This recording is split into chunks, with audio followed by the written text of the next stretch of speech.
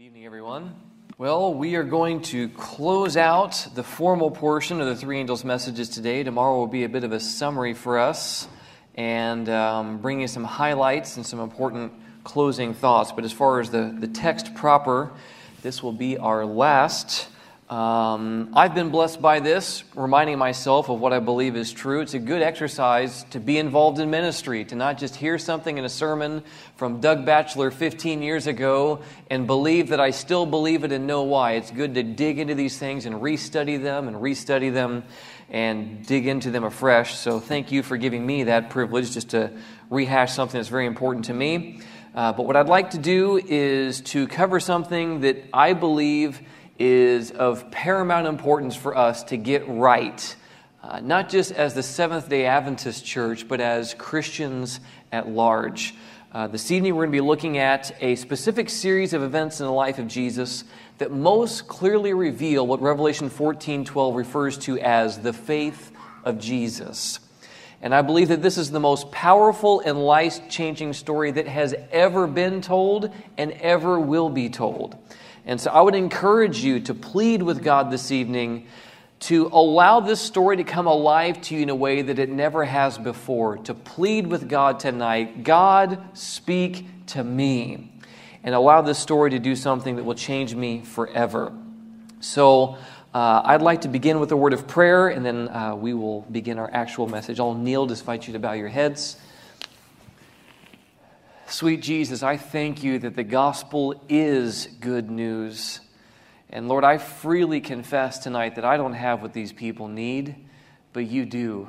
And so I'm reminded of the words of the song that if you would choose to use me, my Savior, in spite of my fears and all of my failures, I'm not much to look at, but whatever I am, I'm yours. I'm yours. Jesus, use me, I'm yours is my plea. And I ask this in Jesus' name. Amen. So, this evening's story will largely be coming from the four Gospels: Isaiah 53, Psalm 18, Psalm 22, Desire of Ages, the chapters on Gethsemane, Calvary, and It Is Finished, and the second volume of the Testimonies, chapter 29, called The Sufferings of Christ. I'm not going to be able to give you references for all those as they're happening, so that's just kind of the big picture where they come from. And again, my notes, the media department has those. They can send you a Google Drive link where you can download those for yourself. And I have an open email that I need to put your email address into, and you will get it. So I made him a promise, and I'm going to do him solid. So I've got that there, okay? So we're told this. I don't think this is in the slides, so I'll skip that. So the want in the religious experience, this is from the 1888 materials. The want, what is missing and what is most needed in the religious experience is the acceptance of Jesus Christ as presented in the gospel. We're told in Luke chapter 19 and verse 10 that the Son of Man has come to seek and to save that which was lost. Now this implies a few things. The first thing that it implies is that God saw value in what he was seeking, right? When Jesus came to this earth, he saw value in you. That's why he came to seek and to save us. But it also implies that he's the one taking the initiative to bring about the solution, even though we are in a horrible condition. He's making the first move, the first gesture of goodwill. He's not waiting on us to respond. In fact, the way that agape works is that it gives whether it ever receives back or not. Because that's just how God does life. Now we're told in 2 Corinthians chapter 5 and verse 21 that God made Jesus, who knew no sin, to be sin for us, so that we might become the righteousness of God in Christ.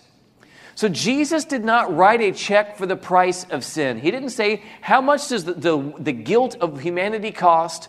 And let me get my checkbook out and I'll write something for that exact amount. He didn't write a check for the price of sin. Jesus literally became sin and received the wrath of God towards sin to set us free. But what does that look like, and what does that teach us about the faith of Jesus? Well, let's begin that story and see. In John chapter 13, actually John chapter 13 through John chapter 17, Ellen White kind of alludes to this whole section of Scripture. She said that Jesus had been earnestly conversing with his disciples and instructing them. But as he neared Gethsemane, he became strangely silent. He had often visited this spot for meditation and prayer, but never with a heart so full of sorrow as upon this night of his last agony. Throughout his whole life on earth, he had walked in the light of God's presence. When in conflict with men who were inspired by the very spirit of Satan, he could say, "He that sent me is with me. The Father hath not left me alone, for I do always those things that please him." But she continues, "But now he seemed to be shut out from the light of God's sustaining presence. Now he was numbered with the transgressors. The guilt of fallen humanity he must bear, and upon him who knew no sin must be laid the iniquity of us all. So dreadful does sin appear to him, so great is the weight of guilt which he must bear, that he's tempted to fear that it will shut him out forever from his Father's love. This is overwhelmingly unfamiliar to him. He has always basked in the presence of the Father's love. But this is so bad, so heinous, that he is tempted to believe that he will forever be shut out from his Father's love. Feeling how terrible is the wrath of God against transgression, he exclaims, "My soul is exceedingly sorrowful, even to death." And as they approached the garden, the disciples had marked the change that came over their master. Never before had they seen him so utterly sad and silent. And as he proceeded, this strange sadness deepened, yet they dared not question him as to the cause. You ever seen somebody suffering and it made you uncomfortable? You know that they're not doing well. You know something is troubling them deeply, but you didn't have the courage to say anything? Yeah, Jesus was on the other end of that. This is uncomfortable for the disciples. Jesus has always been calm, cool, and collected all the time. Their confidence was based upon the confidence of Jesus. But as Jesus is seemingly falling apart at the seams in front of them, they don't know what to do with that. And that happens to us, doesn't it?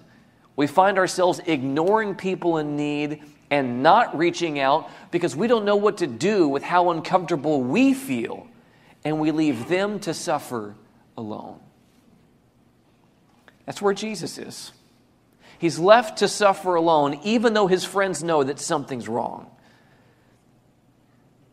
And as he proceeded, the strange sadness deepened, yet they dared not question him as to the cause, and his form swayed as if it were about to fall. Upon reaching the garden, the disciples looked anxiously for his usual place of retirement, that their master might rest. Every step that he now took was with labored effort. He groaned aloud. Jesus wails because of what he's feeling inside. No physical hands have been laid upon him at this point, but he is deeply, emotionally, physiologically, and spiritually distressed. He groaned aloud as if suffering under the pressure of a terrible burden. Twice his companions supported him, or he would have fallen to the earth. This weight is so difficult that when Jesus crosses the threshold of the Garden of Gethsemane, a superhuman weight has been placed upon him, and he gets to the point that his legs collapse out from under him, and the disciples have to catch him to keep him from falling. He felt that by sin, he was being separated from his Father. The gulf was so broad, so black, so deep, that his spirit shuddered before it. In this agony, he must not exert his divine power to escape. As man, he must suffer the consequences of man's sin. And as man, he must endure the wrath of God against transgression. Christ was now standing in a different attitude from that in which he had ever stood before. As the substitute and surety for sinful man, Christ was suffering under divine justice. He saw what justice meant. Hitherto, he had been an intercessor for others, but now he longed for an intercessor for himself. I wish somebody would pray for me. You ever been there? You're that person. Everyone comes to you, and anytime they have spiritual needs, they come to you. But then you have needs and you don't know where to go. This is where Jesus is. I wish somebody would pray for me. And are they? The psychological agony is so intense that physiologically Jesus begins to bleed through his pores.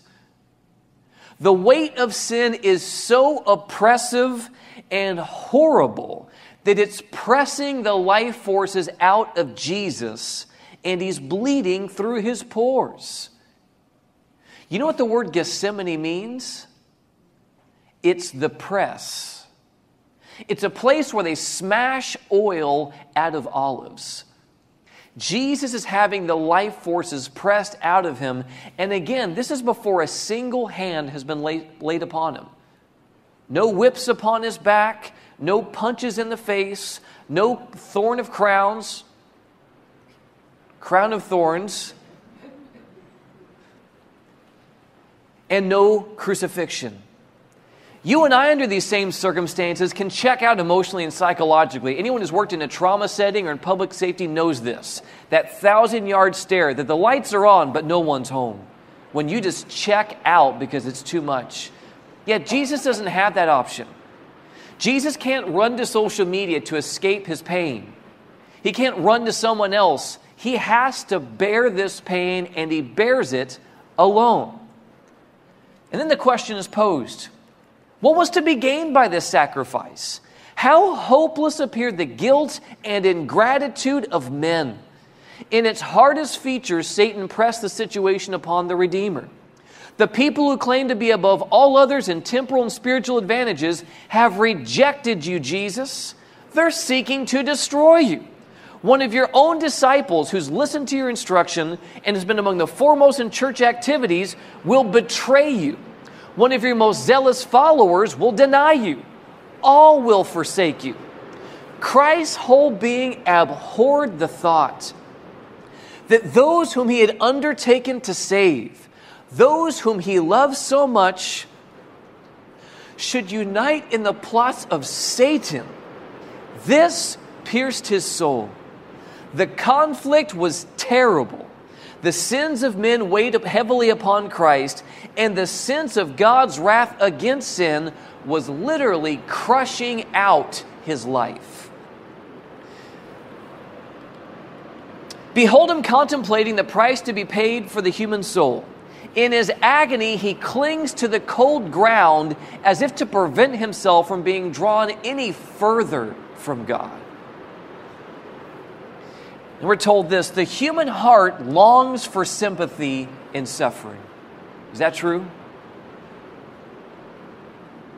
This longing Christ felt to the very depths of his being. He just wished that Peter, James, or John would crawl across that cold gravel and lay a hand on his shoulder. Jesus, we're here. They can't tell him it's going to be okay. It's not going to be okay. And what does he get? Nothing. Jesus gets nothing from them. In the supreme agony of his soul, he came to his disciples with a yearning desire to hear some words of comfort from those whom he had so often blessed and comforted and shielded in sorrow and distress. The one who had always had words of sympathy for them was now suffering superhuman agony. And he longed to know that they were praying for him and for themselves. Were they? No. How dark seemed the malignity of sin. Terrible was the temptation to let the human race bear the consequences of its own guilt while he stood innocent before God. Jesus is strongly tempted to leave us in this moment, guys. Because the devil's telling him, these people don't appreciate you. They don't care about you. Where are your boys, Jesus? And where are his boys? Sleeping when he needs them the most. And in his flesh, he is tempted to shrink from this responsibility. If he could only know that his disciples understood and appreciated this pressure he's dealing with, he would be strengthened. Did they? So was he strengthened? No. Then Jesus prays 3 prayers, begging the Father to change his mind. Father, if it is possible, please let this cup pass from me. Now, the cup that Jesus is referring to here is the same cup that's talked about in the 3 angels' messages. The cup of God's unmingled wrath. And Jesus is about to drink this thing to the dregs. We're told in Testimonies for the Church, Volume 2, that in this moment, Jesus was realizing his Father's frown. He has always been in the favor and the presence of God, and in this moment, he is sensing the overwhelming frown of his Father's face. He had taken the cup of suffering from the lips of guilty man and proposed to drink it himself, and in its place give to man the cup of blessing. The wrath of God that would have fallen upon man was now falling upon Christ, and it was here that the mysterious cup trembles in Jesus' hand. The sins of a lost world were upon him and overwhelming him. And again, it was a sense of his Father's frown in consequence of sin, which rent his heart with such piercing agony and forced from his brow great drops of blood, which rolling down the pale cheeks, fell to the earth, moistening the earth. The unmingled wrath of God is being poured out upon God. It's a seeming contradiction in terms. But only God can endure the wrath of God and burst through that tomb on day 3. Amen? Only Jesus could be our sacrifice. Only Jesus could stand in our stead. And as Jesus is pleading with the Father, Father, please let this cup pass from me. It's in this moment that your face comes into the mind of Jesus. And this is what gives him the intrinsic motivation to even mutter the words, nevertheless, not as I will, but as you will. But as humanity shrinks from this responsibility again and says, Father, please. And a third time, Father, please, let this cup pass from me. And again, he's reminded of your fate if he doesn't go through with this. And says, nevertheless, if this is what it takes, I'll go forward. And it's in this very moment that we're told something that is just heartbreaking and amazing. His decision is made, and he will save man at any cost to himself. I don't care how hard it is, how much it hurts, how much I don't want to do this anymore. This train will not stop. Whatever they deserve and whatever it takes, lay it on me, he says. His decision is made. He will save man at any cost to himself. But Jesus isn't the only one who's hurting and suffering in this moment. God suffered with his Son, and there was silence in heaven. Heaven is not a place that's known for being silent. Read the book of Revelation. But in this moment, not a word is spoken. Everyone's focus is on their champion. What will he do? Heaven falls silent. Could mortals have viewed the amazement of the angelic hosts as in silent grief they watched the Father separating his beams? of light, love, and glory from his beloved Son, they would better understand how offensive in his sight is sin. If we saw what they saw, we would not do what we do. This is a holy and strange act. And then God has to send an angel from the right hand of the Father to do for Jesus what Peter, James, and John did not do. And it's this touching and heartbreaking scene in Desire of Ages in the Gethsemane chapter, where the angel comes down beside Jesus, and we're told that he cradles the head of Jesus in his bosom and speaks tender words of encouragement to him, reminding him of the promises of God. Do you remember at the baptism, Jesus, that this is my beloved Son in whom I am well pleased? It's still true. And it's going to be worth it. Jesus, you will see the travail of your soul and be satisfied. And John opens his eyes at this stage, and he looks across the courtyard,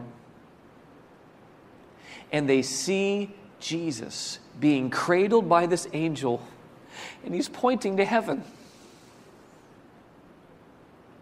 encouraging Jesus, we need you to go forward. They need you to go forward. And what is implied by what Jesus' own words said, my soul is exceedingly sorrowful, even to death, is that Jesus never would have made it out of that garden were it not for this angel coming to strengthen him. But he is strengthened. And then when he takes the disciples to the gate of the garden, he's greeted by a brute group of guards with implements they're not going to need for Jesus. He's a man of peace. And he's greeted by Judas and betrayed by a kiss. And in this moment, Jesus musters the unselfish love to refer to this man as friend. Friend. Some of us in this room right now have people in our lives that we cannot refer to as friend. Because what they did was too much. They went too far, and I just can't. In His strength, you can. We're not saying you need to return to abusive circumstances or have this person in your day-to-day life. But what we are saying is the disposition of your heart can change towards this person by the grace and strength of Christ. Amen? Amen. He can set us free from the bitterness and the anger that's holding us back. Then Peter has a brilliant idea, and he gets a sword and hacks Malchus' ear off, thinking he's doing Jesus a favor. And Jesus says, put your sword in its place, Peter. I don't need violence and violent arguments to defend my kingdom. If I wanted to, I could summon multitudes of angels to defend me. But I don't want to. They're not taking my life. I'm giving myself for them.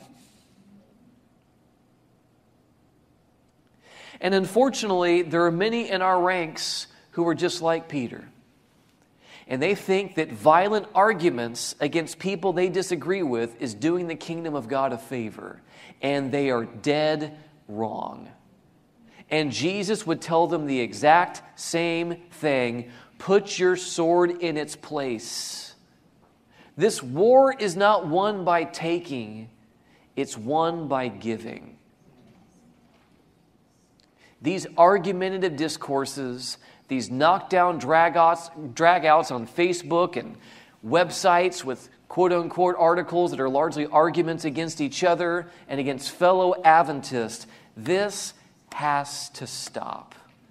It is not honoring God, and it's fueling hatred for fellow Christians, and shame on us. And I'm talking about both sides of the aisle. YouTube channels committed to standing for present truth, criticizing the object upon which Christ places his supreme regard. And shame on us. It is dishonoring God, and it needs to stop. Stopping just short of referring to the remnant church as Babylon, because we know good enough that Ellen White says that calling the remnant church Babylon is the work of Satan.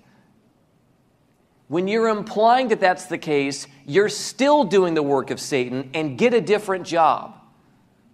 We're not helping Jesus with this stuff, guys. Put your sword in its place. Then Jesus is given this sham of a trial where the word justice isn't even invited to the conversation. And then we're told in Isaiah chapter 52 that he's beaten beyond the point of recognition. You can't even recognize who this man is when they're done with him. 2 floggings and other violence, senseless violence. Then he's brought before the Jews, and what do they have to say for the man that came to save them? We will not have this man as Lord over us. We have no king but Caesar, and give us Barabbas.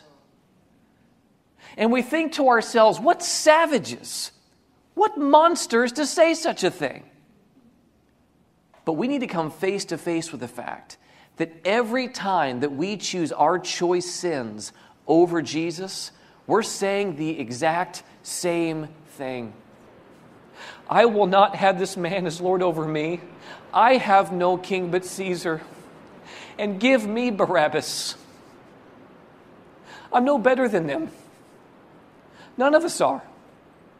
All of us, were it not for the grace of God, deserve to die because of our sins. But we have the grace of God. Amen? We're not better than them. Never have been, never will be. Then comes the next, and I believe one of the most impactful moments of Jesus' vulnerability in his life. Jesus tells the disciples in Matthew 16 and verse 24, if anyone desires to come after me, let him deny himself, take up his cross, and follow me. You acquainted with this text? You know, it dawned on me a couple years ago. Well, what did it look like when he picked up his? If Jesus is telling us to pick up our cross and follow him, what did it look like when he picked up his cross? Well, in John chapter 19 and verse 17, we're told that he, Jesus, bearing his cross, went out to a place called the place of a skull, which is called in Hebrew Golgotha. But in Matthew chapter 27 and verse 32, we're told that now as they came out, they found a man of Cyrene, Simon by name. Him they compelled to bear his cross. I have an important question for us this evening. Does the Bible contradict itself? Yes or no? No. These are not statements of contradiction. They're statements of chronology. Jesus began in carrying his cross, and someone else gets involved. We'll see if I can make it through this. As Jesus passed the gate of Pilate's court, the cross which had been prepared for Barabbas was placed upon his bruised and bleeding shoulders. 2 companions of Barabbas were to suffer death at the same time with Jesus, and upon them also crosses were placed. But the Savior's burden was too heavy for him in his weak and suffering condition. Since the Passover supper with his disciples, he had taken neither food nor drink. He had agonized in the Garden of Gethsemane in conflict with satanic agencies. He had endured the anguish of the betrayal and had seen his disciples forsake him and flee. He had been taken to Annas, then to Caiaphas, then to Pilate. From Pilate, he'd been sent to Herod, then again to Pilate. From insult to renewed insult, from mockery to mockery, twice tortured by the scourge. All that night there had been a scene after scene of a character to try the soul of man to the uttermost, but Christ had not failed. He had spoken no word but that tended to glorify God. All through the disgraceful farce of a trial, he had borne himself with firmness and dignity. But when after the second scourging the cross was laid upon him, human nature could bear no more, and he fell fainting beneath the burden. The crowd that followed the Savior saw his weak and staggering steps, but they manifested no compassion. They taunted and reviled him because he could not carry the heavy cross. Again the burden was laid upon him, and again he fell fainting to the ground. And his persecutors saw that it was impossible for him to carry his burden further. And they were puzzled to find anyone who would bear this humiliating load. The Jews themselves could not do this because the defilement would prevent them from keeping the Passover. None, even in the mob that followed him, would stoop to bear the cross. And so Simon comes along, and he carries the cross. And this is a great blessing to him because it leads to his conversion. But the question was, if Jesus is telling us to take up our cross and follow him, what's that going to look like? You're going to collapse. It's going to be too much for you to carry. And that's the point. The cross that we've been called to bear today, beloved, you're not supposed to carry on your own. It is not a weakness to need help, beloved. And Jesus makes a fool of himself to make this point clear to us, that when I look at Jesus and I see myself collapsing under the weight of the cross, this tells me that I'm not a loser when I collapse under the weight of that cross, because he wasn't a loser. Are you with me? The very fact that Jesus collapses under the weight of his cross makes it abundantly clear that I'm not a loser when I collapse under the cross that I'm bearing today. So if you've had to go through the agonizing and humiliating effort to carry the cross that you've been given, only to collapse under its load, you have a Savior who understands today. We have to come face to face with the fact that we cannot bear the cross we've been given, that we need help from a source outside of us. And again, Jesus humiliates himself to give us that example. Vulnerability is not a weakness, beloved. It's a strength. And we see this modeled in the life and sufferings of Jesus. Then he's nailed to this demonic torture device. And as they strip him naked and nail him to this cross, they heave it in the air and slam it into the hole in the rock that's prepared for it. And every nerve and sinew of his body has fire running through it. And yet we're told this strange line in Desire of Ages, that his physical pain was, quote unquote, hardly felt in comparison with the emotional, psychological, and spiritual agony that Jesus is enduring in this moment. Then these thoughts of unbelief are heaped in the face of Jesus. If you're the Son of God, save yourself. Come down from the cross, Jesus, then we'll believe in you. Someone crucified next to Jesus says, if you're the Son of God, save yourself and us. And irony of ironies, it's precisely because Jesus is the Son of God that he's not coming down from that cross. And he's already saving them. They just haven't figured it out yet. Then this voice of sophistry returns. You're wasting your time, Jesus. These people don't care about you. They don't appreciate you. Why continue with this madness? And they make a pretty good point. You ever had to give for people that don't care? It's hard, isn't it? Thankfully, Jesus isn't like me. But now the only consistent thing that Jesus has had for 33 and a half years, the presence and the approval of his Father, is now gone. Jesus is in a horrific bout with the absence of God when he needs him the most. Jesus is enduring the deafening silence of God. And he's also enduring the deafening silence of the closest people that he has on earth. He's suffering alone. And then words come out of the mouth of Jesus that you do not expect to hear from someone who's been in fellowship with God from eternity past. My God, why have you forsaken me? This is a direct quote. I want to get into the faith of Jesus here. This is a direct quote from Psalm 22. And to the onlookers, it seems as though Jesus has lost faith. But if you're familiar with the text, there's a point of transition in the middle of the chapter. It's in verse 21 where it says, "You have answered me." The beginning is questioning, where are you? God, why have you forsaken me? I don't understand what's going on. But then in verse 21, there's a turning point. You have answered me. And then the psalm ends with praise. For he is, verse 24, for he is not despised nor abhorred the afflicted or the affliction of the afflicted, nor has he hidden his face from him. But when he cried to him, he heard. The faith of Jesus pierces through the darkness and chooses to rest in the Father's love heretofore given him. And he chooses to believe something that he does not feel right now. That God loves him.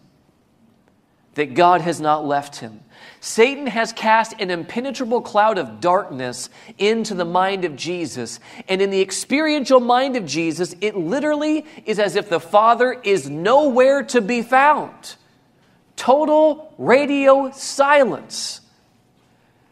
And then in verse 27 of Psalm 22, it shows what him persevering in faith will accomplish.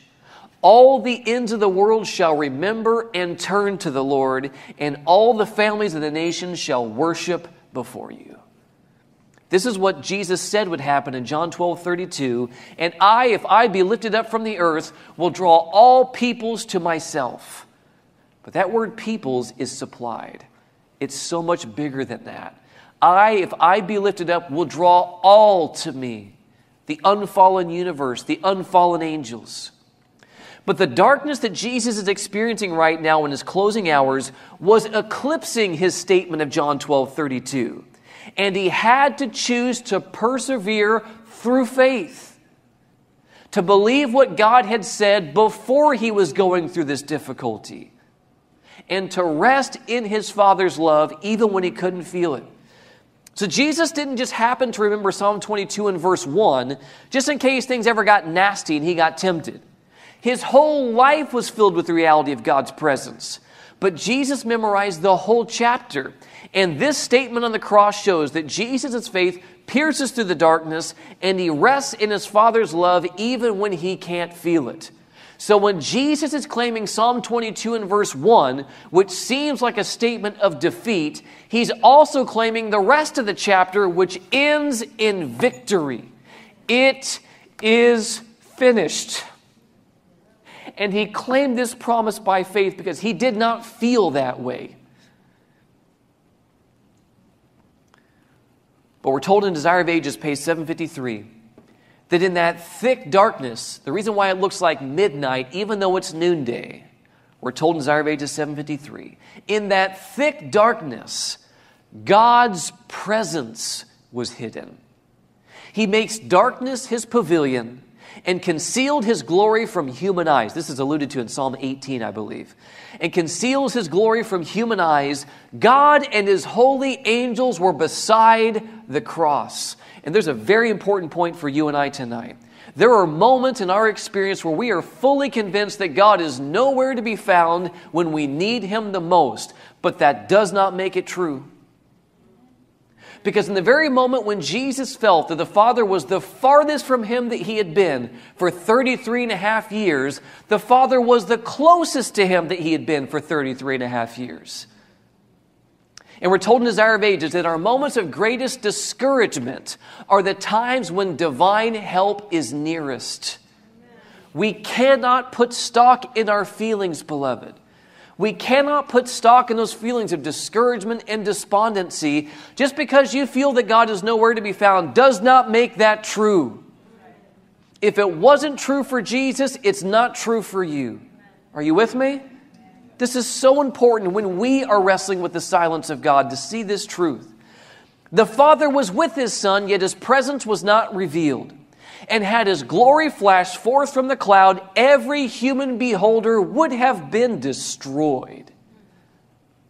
It was the mercy of God that veils himself, because you and I probably be inclined to believe that these people who are crucifying Jesus deserve to die for what they're doing. And yet this is what the Bible refers to as mercy and justice embrace each other and kiss each other at the cross of Calvary. The justice and mercy of God come face to face. God is pouring out justice on his Son while sparing those who crucify his Son. Why? So they can have a chance to respond to the faith of Jesus that's happening before their very eyes. You know what this implies to me? God is not looking for reasons to keep you out of heaven. He's looking for every reason he can to get you into heaven. But he will leave that decision with you.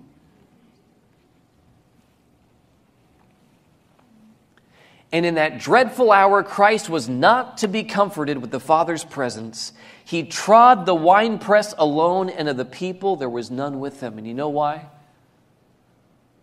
Because there's times when you and I tread the winepress alone, and there's no one with us. And as we talked about in the everlasting gospel, we do not have a Savior or a high priest who is not acquainted with our weakness, but was tempted in all points as we are, yet without sin. And then he tells us to let us therefore come boldly to the throne of grace, that we may obtain mercy and find grace to help us in our time of need. Jesus understands those feelings, and he's willing to help you. What he's asking of you is just to come boldly. But what is it that keeps Jesus going through all of this madness? Why continue? There's one thing in the mind of Jesus at this stage. You know what that is? It's you. It's you. Jesus cannot bear the thought of losing you. It is unthinkable and unacceptable to him. We're told that heaven was not a place to be desired while we were lost. And so Jesus comes into enemy-occupied territory, and he's going through this horrible, hellacious experience because he does not want to lose you. And that also was the faith of Jesus. He sees something of value in you that you don't even see in yourself. And Jesus treats you as if that's who you really were. Why? To awaken within you a desire to live a life that would honor such a sacrifice. The faith of Jesus, seeing something in you that you don't see in yourself and treating you accordingly, whether you live up to that potential or not. And in this stage, Jesus cannot see through the portals of the tomb. He is fully convinced in his own mind that when he breathes his last breath, it is forever.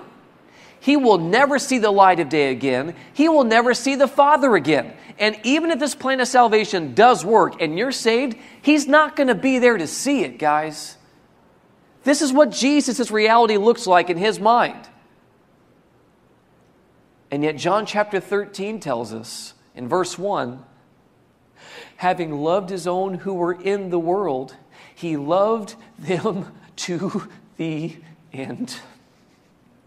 Guys, Jesus truly loved you to the end of himself. He believed that when I breathe my last breath, it's over. And he was willing to love you to the end of himself. Because that's what agape does. That's what the faith of Jesus does. In fact, that word loved in John 13 is agape. Desire of Ages 756. Amid the awful darkness, apparently forsaken of God, Christ had drained the last dregs in the cup of human woe. And in those dreadful hours, he had relied upon the evidence of his Father's acceptance, heretofore given him. He had to rely upon what God had said before he was going through this terrible experience. He was acquainted with the character of his Father, and he understood his justice, his mercy, and his great love. This is why having a true and healthy picture of God is of paramount importance. If we do not have healthy views of God before the time of trouble, we're not going to magically produce a healthy picture of God during the time of trouble. Are you understanding? Jesus was secure in his identity and the acceptance that God lavished upon him before he went through this hell. And so when he goes through this difficulty, he relies upon what he previously knew to be true, even when he could not feel it right now. And this is what God's people are going to need at the close of time. That's what it means when it says, here are they who keep the commandments of God in the faith of Jesus. They will choose to rest in their Father's love even when they can't feel it.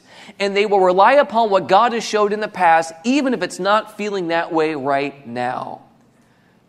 By faith, he rested in him whom it had ever been his joy to obey. And as in submission, he committed himself to God, the sense of his Father's favor was withdrawn.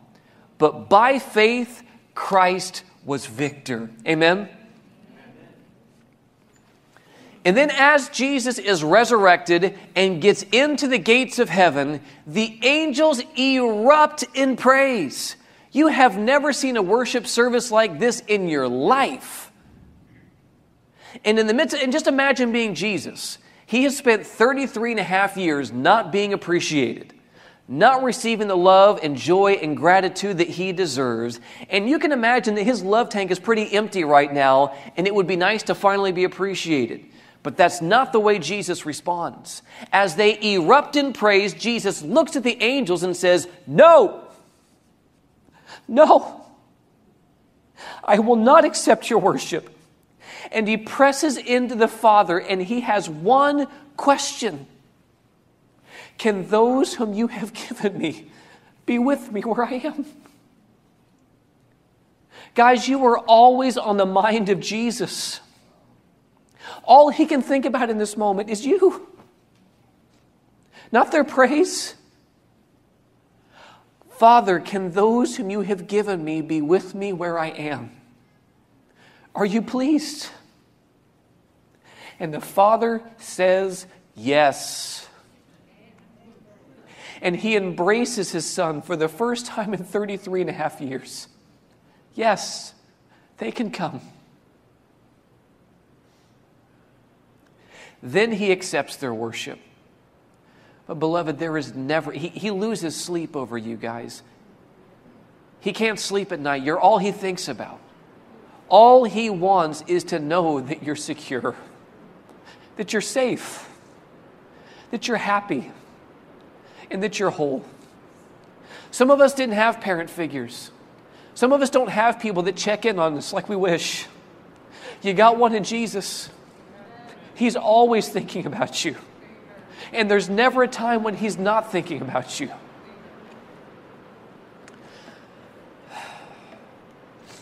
This is why Revelation chapter 12 says that the heavens should rejoice, but woe to the earth.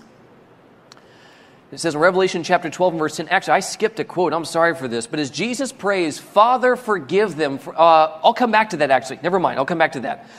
So in Revelation chapter 12, it says that the heavens should rejoice, but woe to the earth. And this is what's saying in verse 10 of Revelation 12. Then I heard a loud voice in heaven saying, now salvation and strength and the kingdom of our God and the power of his Christ have come. For the accuser of the brethren, who's accused them before our God day and night, has been cast down. And say hallelujah this evening.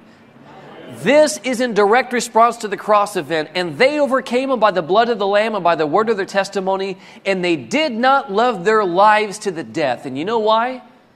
Because the lives that they were living led to death. And they found something better in the faith of Jesus. Therefore, rejoice, O heavens, and you who dwell in them.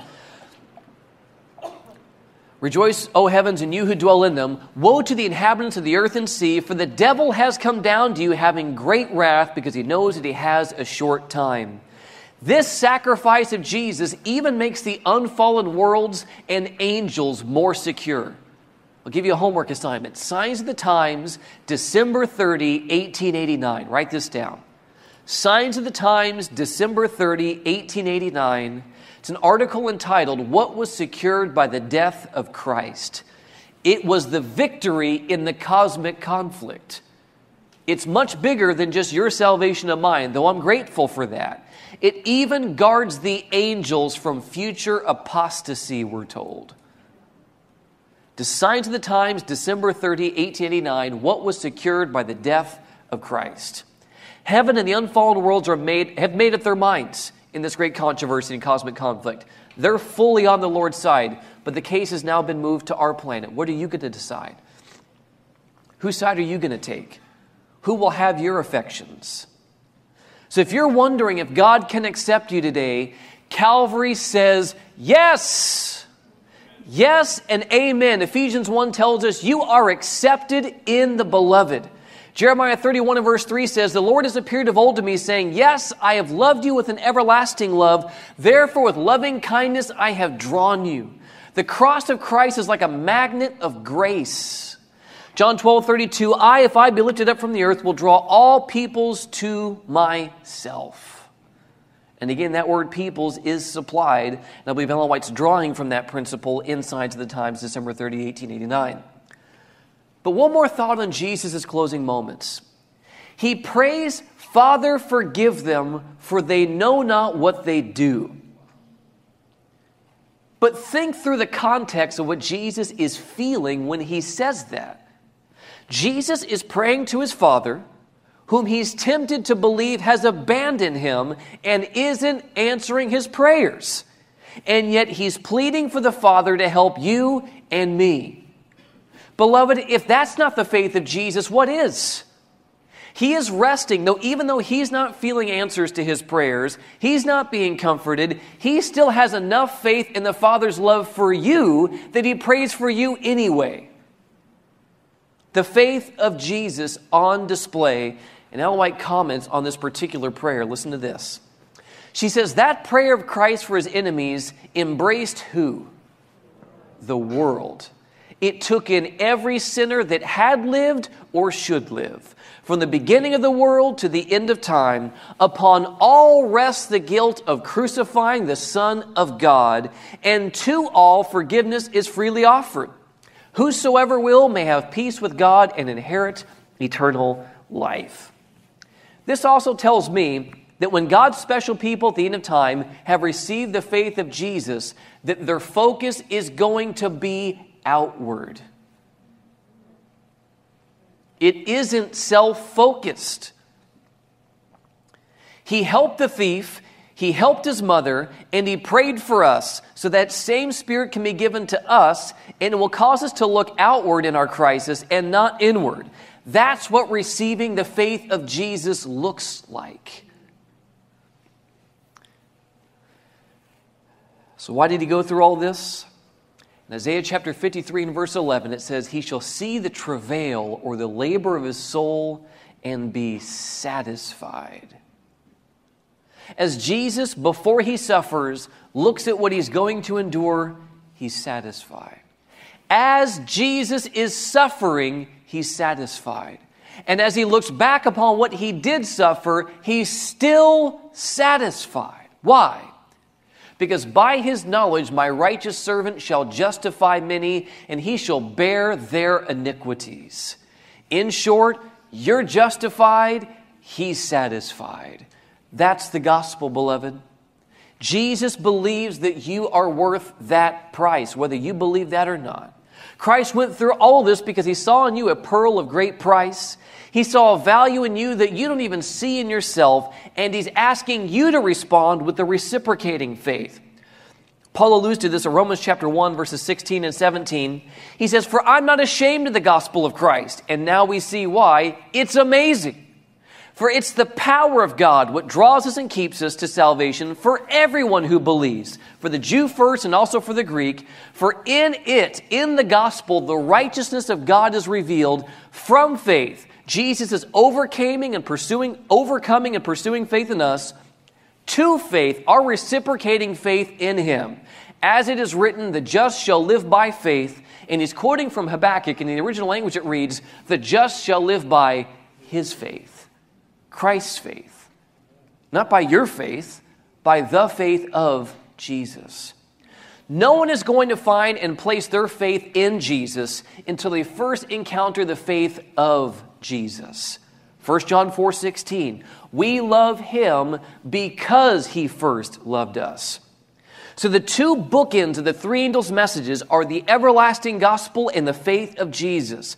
Both are talking about the same thing, a suffering Messiah who perseveres through his faith and who gives that faith to his people, which will propel them to preach that gospel to the whole world. We can't lose sight of this. This contextualizes the entire message.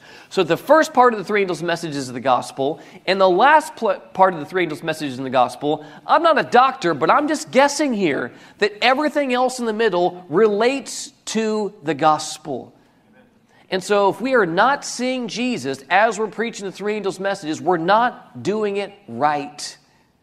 We have missed the point. And all we're doing is making more doomsday, apocalyptic, tinfoil hat-wearing saints. Here's the patience of the saints. Here are those who keep the commandments of God and the faith of Jesus. Now, the only way that people can be viewed as having kept the commandments in the past or as being capable of keeping them in the future or the present is because of having first encountered the faith of Jesus. Only his sufferings and death and righteous life can make one righteous.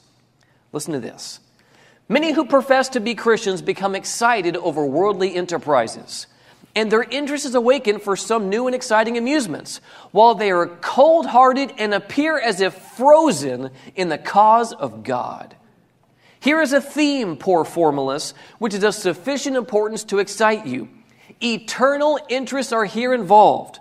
Upon this theme, the theme of the cross, it is sin to be calm and unimpassioned.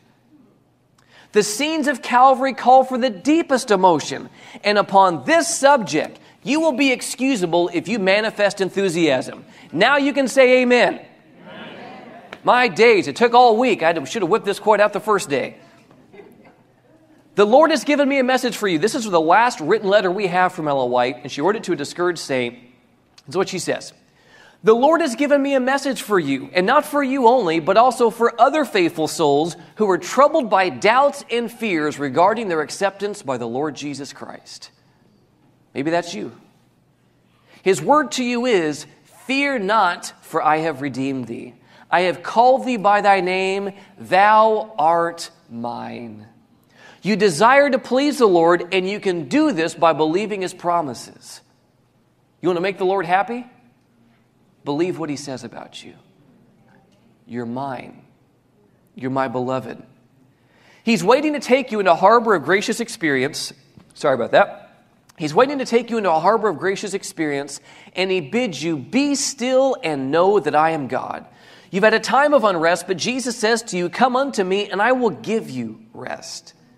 The joy of Christ in the soul is worth everything, and then are they glad because they're privileged to rest in the arms of everlasting love. She wrote another letter to a discouraged saint. She did this a lot. Listen to this one. The message from God to me for you is, him that cometh unto me, I will in no wise cast out. If you have nothing else to plead before God but this one promise from your Lord and Savior, you have the assurance that you will never be turned away. Amen. How many people in this room have nothing to offer God tonight?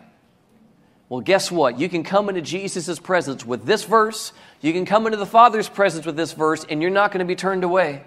It may seem that you're hanging upon a single promise, but appropriate that one promise, and it will open to you the whole treasure house of the riches of the grace of Christ. Cling to that promise, and you are safe. Him that cometh unto me, I will in no wise cast out. Listen to this. Present this assurance to Jesus, and you are as safe as though inside of the city of God. If you have nothing to offer Jesus this evening but that promise, that he who comes unto me, I will no wise cast out, in that moment you are as safe as though inside of the city of God. Which again implies that God is looking for every reason to get you into that city and not keep you out. There's a reason there's 12 gates in the New Jerusalem.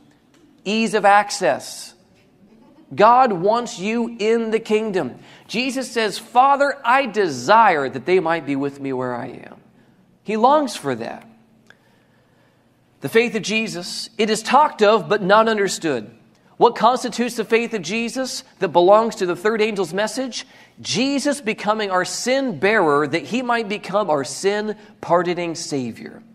He was treated as we deserve to be treated, and he came to our world and took our sins that we might take his righteousness. She's quoting 2 Corinthians 5:21. And faith in the ability of Christ to save us amply and fully and entirely is us receiving the faith of Jesus. Oh, I love this lady so much. Anyone else want to give Auntie Ellen a big old hug when you get to heaven? Oh, man. Me first.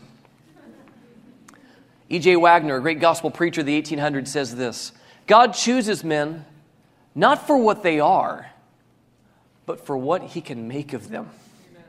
And there is no limit to what he can make of even the meanest and most depraved if they're only willing and believe his word. The faith of Jesus.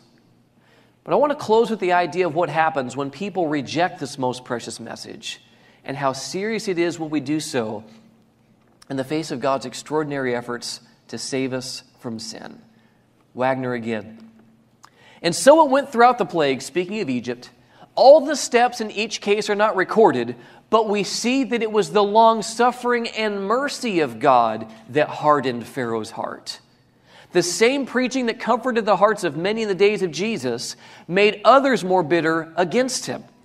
The raising of Lazarus from the dead fixed the determination in the hearts of the unbelieving Jews to kill him.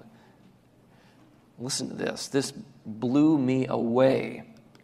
The judgment will reveal the fact that everyone who has in hardness of heart rejected the Lord has done so in the face of the revelation of his mercy. Not one soul will pass unto death without encountering a revelation of his mercy. And we see his revelation of mercy so clearly in the three angels' messages. And the revelation of his mercy in the three angels' messages is repeated again in Revelation 18, in case we missed it, in the loud cry to the world, the last message of mercy. And I imagine when I read this quote that Jesus is basically saying, if anyone is going to end up lost by taking the road to perdition, they're going to have to trip over my dead body to get there. I'm not letting you go down without a fight, he says. Jesus does not want you to be lost. He did not hold anything back. Everything was placed on the altar. He's been tenaciously pursuing the lost throughout salvation history, and this beautiful and most precious message is his last opportunity to bring in whosoever will, before that door of mercy closes. Again, having loved his own who were in the world, he loved them to the end of their ability to make a right choice at the end of the day, and the end of his life. Guys, think about the privilege that God has given us to share this message of mercy with the dying world. He could have sent literal angels to do this, but he doesn't. He's sending you, and he's sending me. I remember Matt Parra, one of the teachers at the Arise program, mentioned this in a sermon soon after that program that just moved me deeply. He asked a really logical question. He was talking about the faith of Jesus in a practical sense. But he says, why would God choose to believe in people that he knows good and well aren't going to respond? You ever wrestled with that? He said, what God knows doesn't change who he is. And love believes all things, hopes all things, endures all things. That's how he does life, guys. He can't turn that off just because we're jerks and ignore him. He is literally going to love you and believe in you to the end of time. It is impossible for God to not believe in you. This is what the faith of Jesus does. So we have a charge to preach this message to the world, and how they respond is none of our business. That's not your problem. Your job is to give them this beautiful truth. So the faith of Jesus that will be received by his people in Revelation 14 is a faith that pierces through any darkness or doubt and rests in his Father's love, and one that sees the value in the people that have been purchased. We will see people for what God can make of them, not for what they currently are. The faith of Jesus in God's last day people. Has this made sense this evening? Yes or no? God in heaven, you know our hearts, and you know that we're but dust. And Lord Jesus, we admit the fact that everything we heard tonight of what you suffered is my fault. I did this. My sins killed Jesus. And Lord, we're sorry.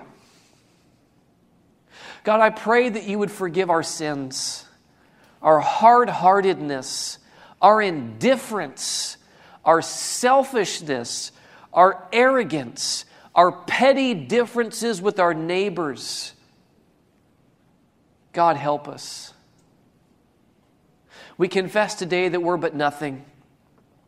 And Lord, I would be remiss if I didn't say this evening and give an opportunity for someone. If there's someone in this room this evening who is seeing for the first time that God loves me, and there truly is a home that I'm welcome in, and that I want to take hold of that today, I want to invite you to raise your hand to heaven. If you're realizing for the first time, and maybe for the first time again, maybe you lost your first love, I invite you to raise your hands to heaven. Jesus, I want in.